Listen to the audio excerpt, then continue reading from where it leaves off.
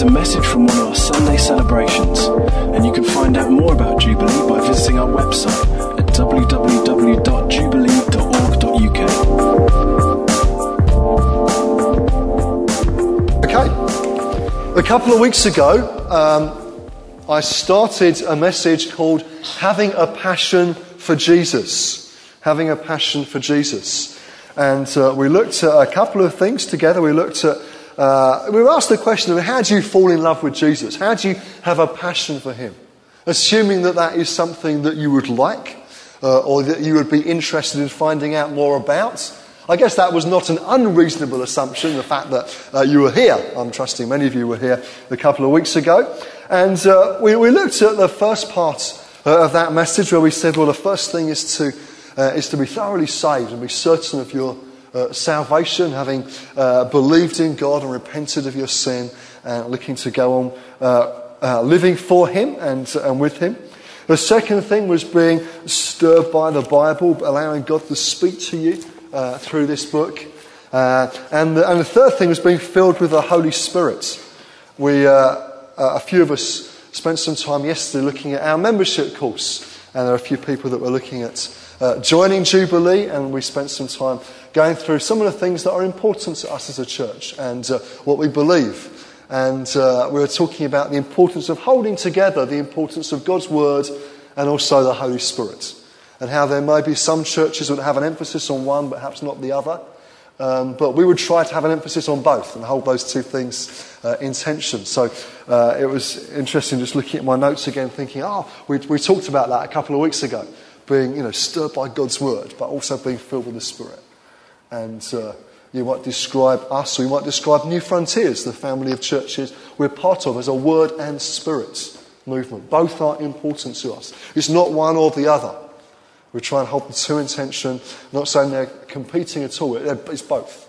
It's God's word and it's the presence and power of the Holy Spirit as well. So we looked at those things. And then last week, if you were with us, we had Arnold Bell from Sheffield, who was it was fantastic to have him with us. And so now we come back to this message of having a passion for Jesus. And if you're making notes this morning, then that's my title. Having a Passion for Jesus, Part 2, if you like. And having looked at those first three things of being thoroughly saved, being stirred by God's word, being filled with the Spirit, number 4 is this: being motivated by his grace. I mentioned a couple of weeks ago, my normal style in preaching, I guess my default, if you like, is to take a book of the Bible and preach through it. But I really felt just a couple of weeks ago to look at this subject and spend some time looking at this. So it's not that we're not looking at the Bible, we'll be looking at a few verses together, but we're doing it a slightly different way, looking at a topic rather than expounding a passage as such. But having said that, if you'd like to open your Bibles to Ephesians chapter 2, we'll read a couple of verses together. Because being motivated by his grace is key to not only becoming a Christian, but key to moving on in the Christian life as well. John Wimber, the founder of the Vineyard movement of churches, used to say this. He used to say, the way on is the way in. The way on in the Christian life is knowing and receiving God's grace. It's the same as the way into the whole deal.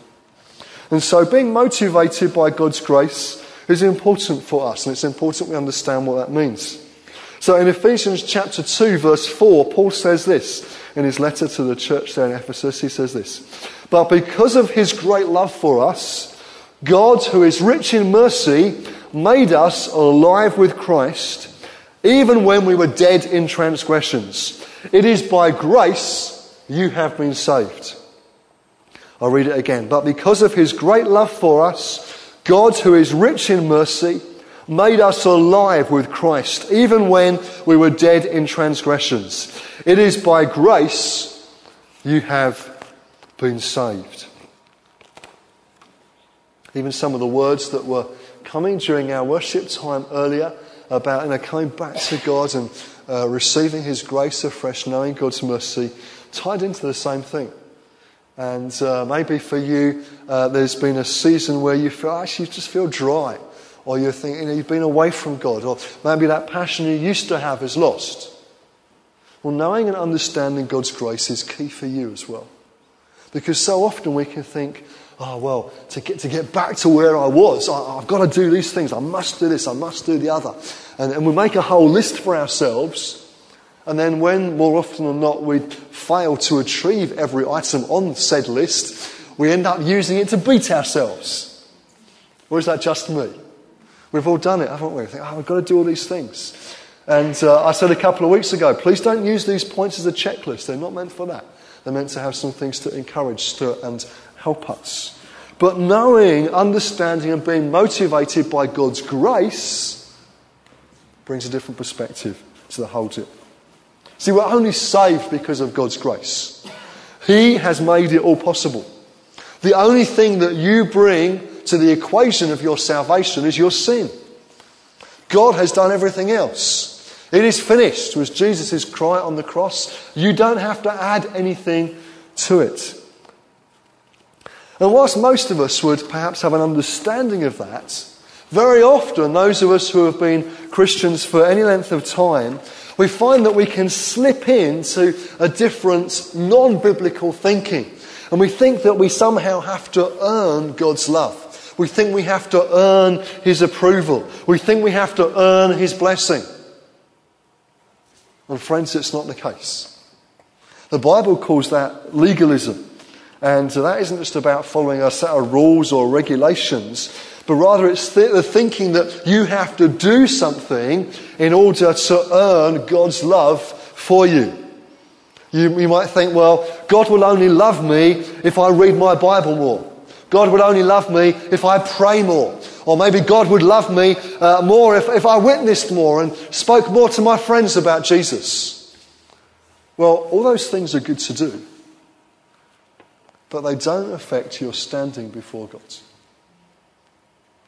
Whether this week you have spent good time reading God's Word, or whether you haven't opened it since you were here last Sunday, doesn't affect your standing before God. God loves you. It's because of his grace. And so often, I guess it's because we live in a sort of a performance-orientated culture, don't we? Before I worked for the church full-time, I used to work for a company that sold things. And so both me in managing it and also my staff were incentivized to sell said things. And the more we sold, the bigger our pay packet was at the end of the month. So it was a good incentive, to get on the phone or to get out and see some clients and to encourage them so that, whatever it was we were selling at that particular time would be good for them. And it generally was, so we were selling good product. And the more we did that, and actually we got incentivised on when the cheque came in. So it wasn't just us signing a deal. We had to follow it through to get the money in. When the money came in, it landed on the desk, I could think, I'm going to get paid on that this month. And my staff could think, we're going to get paid on that deal. It's gone through. We've got the money. And so the incentive was there. It's not like that in the Christian life. We can sometimes take that thinking that is quite commonplace in a work environment and think, oh, well, if I do this, I'll get something. Friends, God loves you because of his grace. Because of his great love for us. God, who is rich in mercy, made us alive with Christ even when we were dead in transgressions. Even before you had even tried to do something. If you could to earn God's grace and his love and acceptance, he'd made it all possible. It is by grace that you have been saved. And the thinking that we have to do something is fatal. The Galatian church, for example, had fallen into this legalistic thinking. And Paul was pretty direct to them when he wrote to them. Maybe you know the passage. If you've got your Bibles there, just turn with me to Galatians chapter 3. Let me read a few verses to you. Galatians 3 verse 1. Paul says this in his tender, loving, caring, apostolic way. You foolish Galatians, he starts. Who has bewitched you? You think, wow, what have they done? What have they done? And you think, oh, wow, you foolish Galatians, Paul says. Who's bewitched you? Before your very eyes, Jesus Christ was clearly portrayed as crucified. I'd like to learn just one thing from you. Did you receive the Spirit by observing the law or by believing what you heard? Are you so foolish? After beginning with the Spirit, are you now trying to attain your goal by human effort? Have you suffered so much for nothing, if it really was for nothing? Does God give you his Spirit and work miracles among you because you observe the law or because you believe what you heard? And Paul goes on to deal with this legalistic thinking in the Galatian church. Paul takes it really seriously. And he does. And we need to too.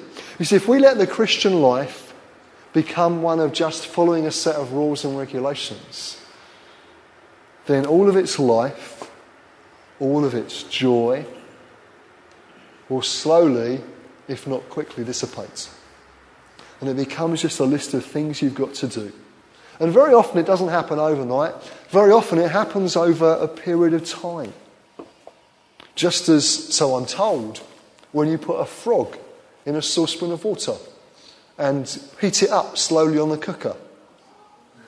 I'm told that no animals were harmed in this preaching illustration. I am told by others that the frog doesn't jump out because its body temperature gets slowly accustomed to its environment. And slowly over a period of time you get cooked frog, which is a little unpleasant. But it is fatal eventually. Even though it's slow and the frog doesn't realise it, it's fatal. Friends, it's the same with us, thinking that we can somehow earn God's approval. You might not notice it immediately, but it's fatal. It doesn't happen overnight, but you get accustomed to that new environment you find yourself in of the checklist. Have I done this? Have I done that? What will God think of me now? And we find ourselves just losing all our joy, losing all the life of God that he's put in us. You see, if the devil was to turn up this morning, stand here and say, here's a completely different gospel I want you to believe, most of us would say, no, you're wrong, go away. But he doesn't do that. He's cunning. He adds something to the message, just a little bit very often. And so he leads us astray by thinking, well, yeah, you can believe that, but you've got to do this as well. Oh, yes, you can believe that, but you have to add on something else. Or yes, it's great you believe the gospel, but you just got to do this as well. Now, in Paul's culture, in his time, the issue that had come to the forefront was there were those Jews who said that men needed to be circumcised in order to follow Jesus, in order to join the church, to be a Christian. We're not saying that, you'll be pleased to know. And we're not saying that you have to add on anything else either. Now, you might notice if we started saying that, guys think, oh, I don't like the sound of that. But it's very easy for us to just add on something else without even realising it. And slowly that life of God just seems to drain away. Maybe it's, yeah, God will love me because I know he loves me, but I've got to read my Bible every day or else he might not. Or, I've got to get that quiet time in.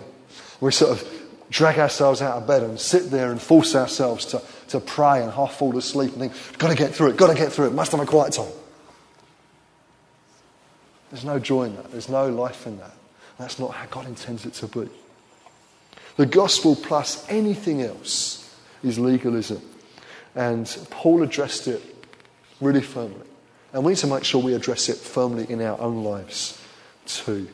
If you've lost your joy as a Christian, if you feel that the life of God has sort of drained from you and you feel you're just going through the motions, I would suggest to you that it's quite possible, likely even, that you need a fresh understanding of God's grace and his love for you and his grace working in your life. Because as you do that, God's life and his power and his presence can come afresh to you. And that's a whole different deal than trying to go through a list of rules and regulations.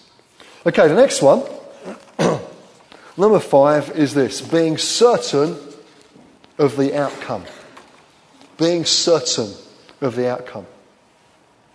I wonder, are you the sort of person who, when you get a new book, maybe from the library or maybe from the bookstore, You sort of go to the last chapter and you decide, I want to see how it ends. Do you ever do that? Or maybe you're in a bookshop thinking, I'm going to buy a book to read on holiday or for a journey that's ahead of you. And you're thinking, well, you look at the first few chapters, first few pages, then you skip to the end, thinking, I wonder how it finishes. I wonder if it's a good ending. I wonder if I'll enjoy it. And depending on that, you either buy the book or you choose something else. Have you ever done that? Some of you, I don't believe, who are shaking your head. You protest too much. Being certain of the outcome makes a huge difference to us. One of the least read and probably least understood books of the Bible is the one we find right at the end of it, the book of Revelation. Now, I love Revelation. I don't pretend to understand everything in it, every dot and comma, but I understand the thrust of it and what God is trying to teach us through it. I love it. Because in it, we get a glimpse to the end. We get a glimpse of the last page of the story of the earth. We get a glimpse of the last page of what's going to happen at the end of time. We get a glimpse of what's going to happen when Jesus comes again to reign as King. Revelation chapter 21, verse 1. If you've got your Bibles, you might want to turn with me to it. Much of the book of Revelation is a vision that God gives to the Apostle John. And we find in Revelation 21 that John says this. Verse 1, Revelation 21. Then I saw a new heaven and a new earth. For the first heaven and the first earth had passed away, and there was no longer any sea. I saw the holy city, the new Jerusalem, coming down out of heaven from God, prepared as a bride beautifully dressed for her husband. And I heard a loud voice from the throne saying, now the dwelling of God is with men, and he will live with them. They will be his people, and God himself will be with them and be their God. He will wipe every tear from their eyes. There will be no more death, or mourning, or crying, or pain, for the old order of things has passed away. Friends, doesn't that encourage you? Doesn't that encourage you? Firstly, if you're going through a tough time right now, you can be certain, not just wishful, you can be certain that when Jesus returns, and there comes a new heaven and a new earth, there will be no more pain. No more pain, no more suffering, no more death or mourning. There's great comfort in that. And all of us, regardless of our age or current circumstances, at one time in our life or another, if not right now, have experienced pain or suffering or mourning. Listen to what Jesus says. There'll be no more death or mourning or crying or pain, for the old order of things has passed away. Hallelujah. Isn't that exciting? We can skip to the end. And regardless of what you're going through now, please don't hear what I'm not saying, I don't mean to belittle any circumstance. Because life is trying very often and difficult and painful. God does promise that he's with us through it. He promises never to leave us or to forsake us, but to walk through those things with us. But we can have our eyes fixed on that day. That day when Jesus returns. That day when he says, now, God says, the dwelling of God is with men. No more death or mourning or crying or pain, for the old order of things has passed away. We can look forward. We can be certain of that outcome. So firstly, it should encourage you in current circumstances. And even if you don't need that encouragement now, you probably will do. I'm not just being negative, that's just life. So hold on to that promise. Hold on to what God has said. Hold on to that day when Jesus returns. But secondly, Being certain of the outcome means that we can be confident of this. Confident that playing our part in God's kingdom is worthwhile. Because we can be certain of the outcome. You can be certain, if you are a Christian here this morning, you can be certain that by playing your part in God's kingdom, by playing your part in His church, seeing the gospel advance, seeing the church glorified in the earth, you can be certain that you are going to be on the winning side. You're going to be on the winning team. Now, if you were to go out this afternoon and go and play football on a local sports ground, you might not know which side you're going to be on. You might, if there are a few of us and then Manchester United, you might know that you'd be on the winning side. Depending which side you're on. Sorry, Man U fans. But more likely you wouldn't know. Listen, as a Christian, you know that you're going to be on the winning team. The winning side. You can be certain of it because God has said it. So doesn't that make it even more worthwhile playing your part in His kingdom, in the advancing church and the gospel of God? Doesn't it make it worthwhile? Because you might think, well, I wonder if it'll be worthwhile. I wonder if it'll be worth my time. I wonder if it'll be worth my effort. I wonder if it'll be worth my energy serving God and serving in His church and seeing the gospel advance. I wonder if it'll be worth it in the end. Yes, it will. Because you can guarantee that you're going to be on the winning side, on the winning team, because we know how it ends. We can flip to the end of the book and we can see how it finishes. I wonder who it will be that reaches that last unreached people group with the gospel before Jesus returns. I wonder who will it be that will learn that language where currently in that culture they don't have the Bible in a form they can understand. I wonder who it will be that will take time to learn their language and translate it. There might be those that respond to Jesus in that nation, that people group. I wonder who will perhaps be the next Billy Graham or the next Nicky Gumbel in years ahead. Or I wonder who will lead them to Christ. Have you ever thought about that? Do you know the person who led Billy Graham to Christ? Do you know his name? Do you know the story? No one knows him, really. But think of the effect he's had. Through that one prayer he prayed with a young farm lad called Billy. And think about it, over the years, how many millions of people have heard the gospel because of one person who shared their faith? Not even did the preaching in front of crowds, just did the witnessing to their friends, getting to know them and sharing the love of God with them. I wonder who it will be. I wonder if it'll be one of you. Someone sitting here this morning, you might go to a distant land in years ahead. What if that will be the last people group that gets to hear the gospel? Maybe it'll be one of your children. I wonder who it will be. Friends, we're on the winning side. We know how it's going to end. You can be part of the winning team. And understanding that, being certain of the outcome, should help motivate us to have a passion for Jesus. Because we know it's worthwhile. It will be worthwhile even if we weren't sure. Let me say that and make it clear. But friends, we are sure. We can be certain. We can look at the end of the book and see what God has said. So let me encourage you, as we've talked before about knowing that we're saved, knowing that we're Christians, knowing that we've repented of our sin, believed in God.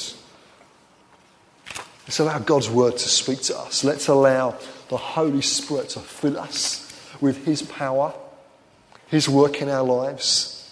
Think about it. The same power that raised Jesus from the dead is available to you as a Christian this morning. It's not that God had got one lot of power, that's the Jesus from the dead power, and then there's just a little bit over here which is the that's all they need. It's the same power, friends. That's what the Bible tells us. Same power that raised Jesus from the dead, God wants to give to you this morning so that you can live for him. You can witness to your friends. You can overcome. You can experience God's joy and presence in your life. Same power. As we understand living by his grace. That's the way into becoming a Christian. It's the way on to living as a Christian. And then finally, let's remind ourselves of the outcome. Let's fast forward. Let's push that button on the remote. Fast forward right to the last chapter. Right to the last scene. We can be certain of the outcome. Because God has told us. He has made it clear. You can be on the winning side. Let's stand. We're going to pray together as we close.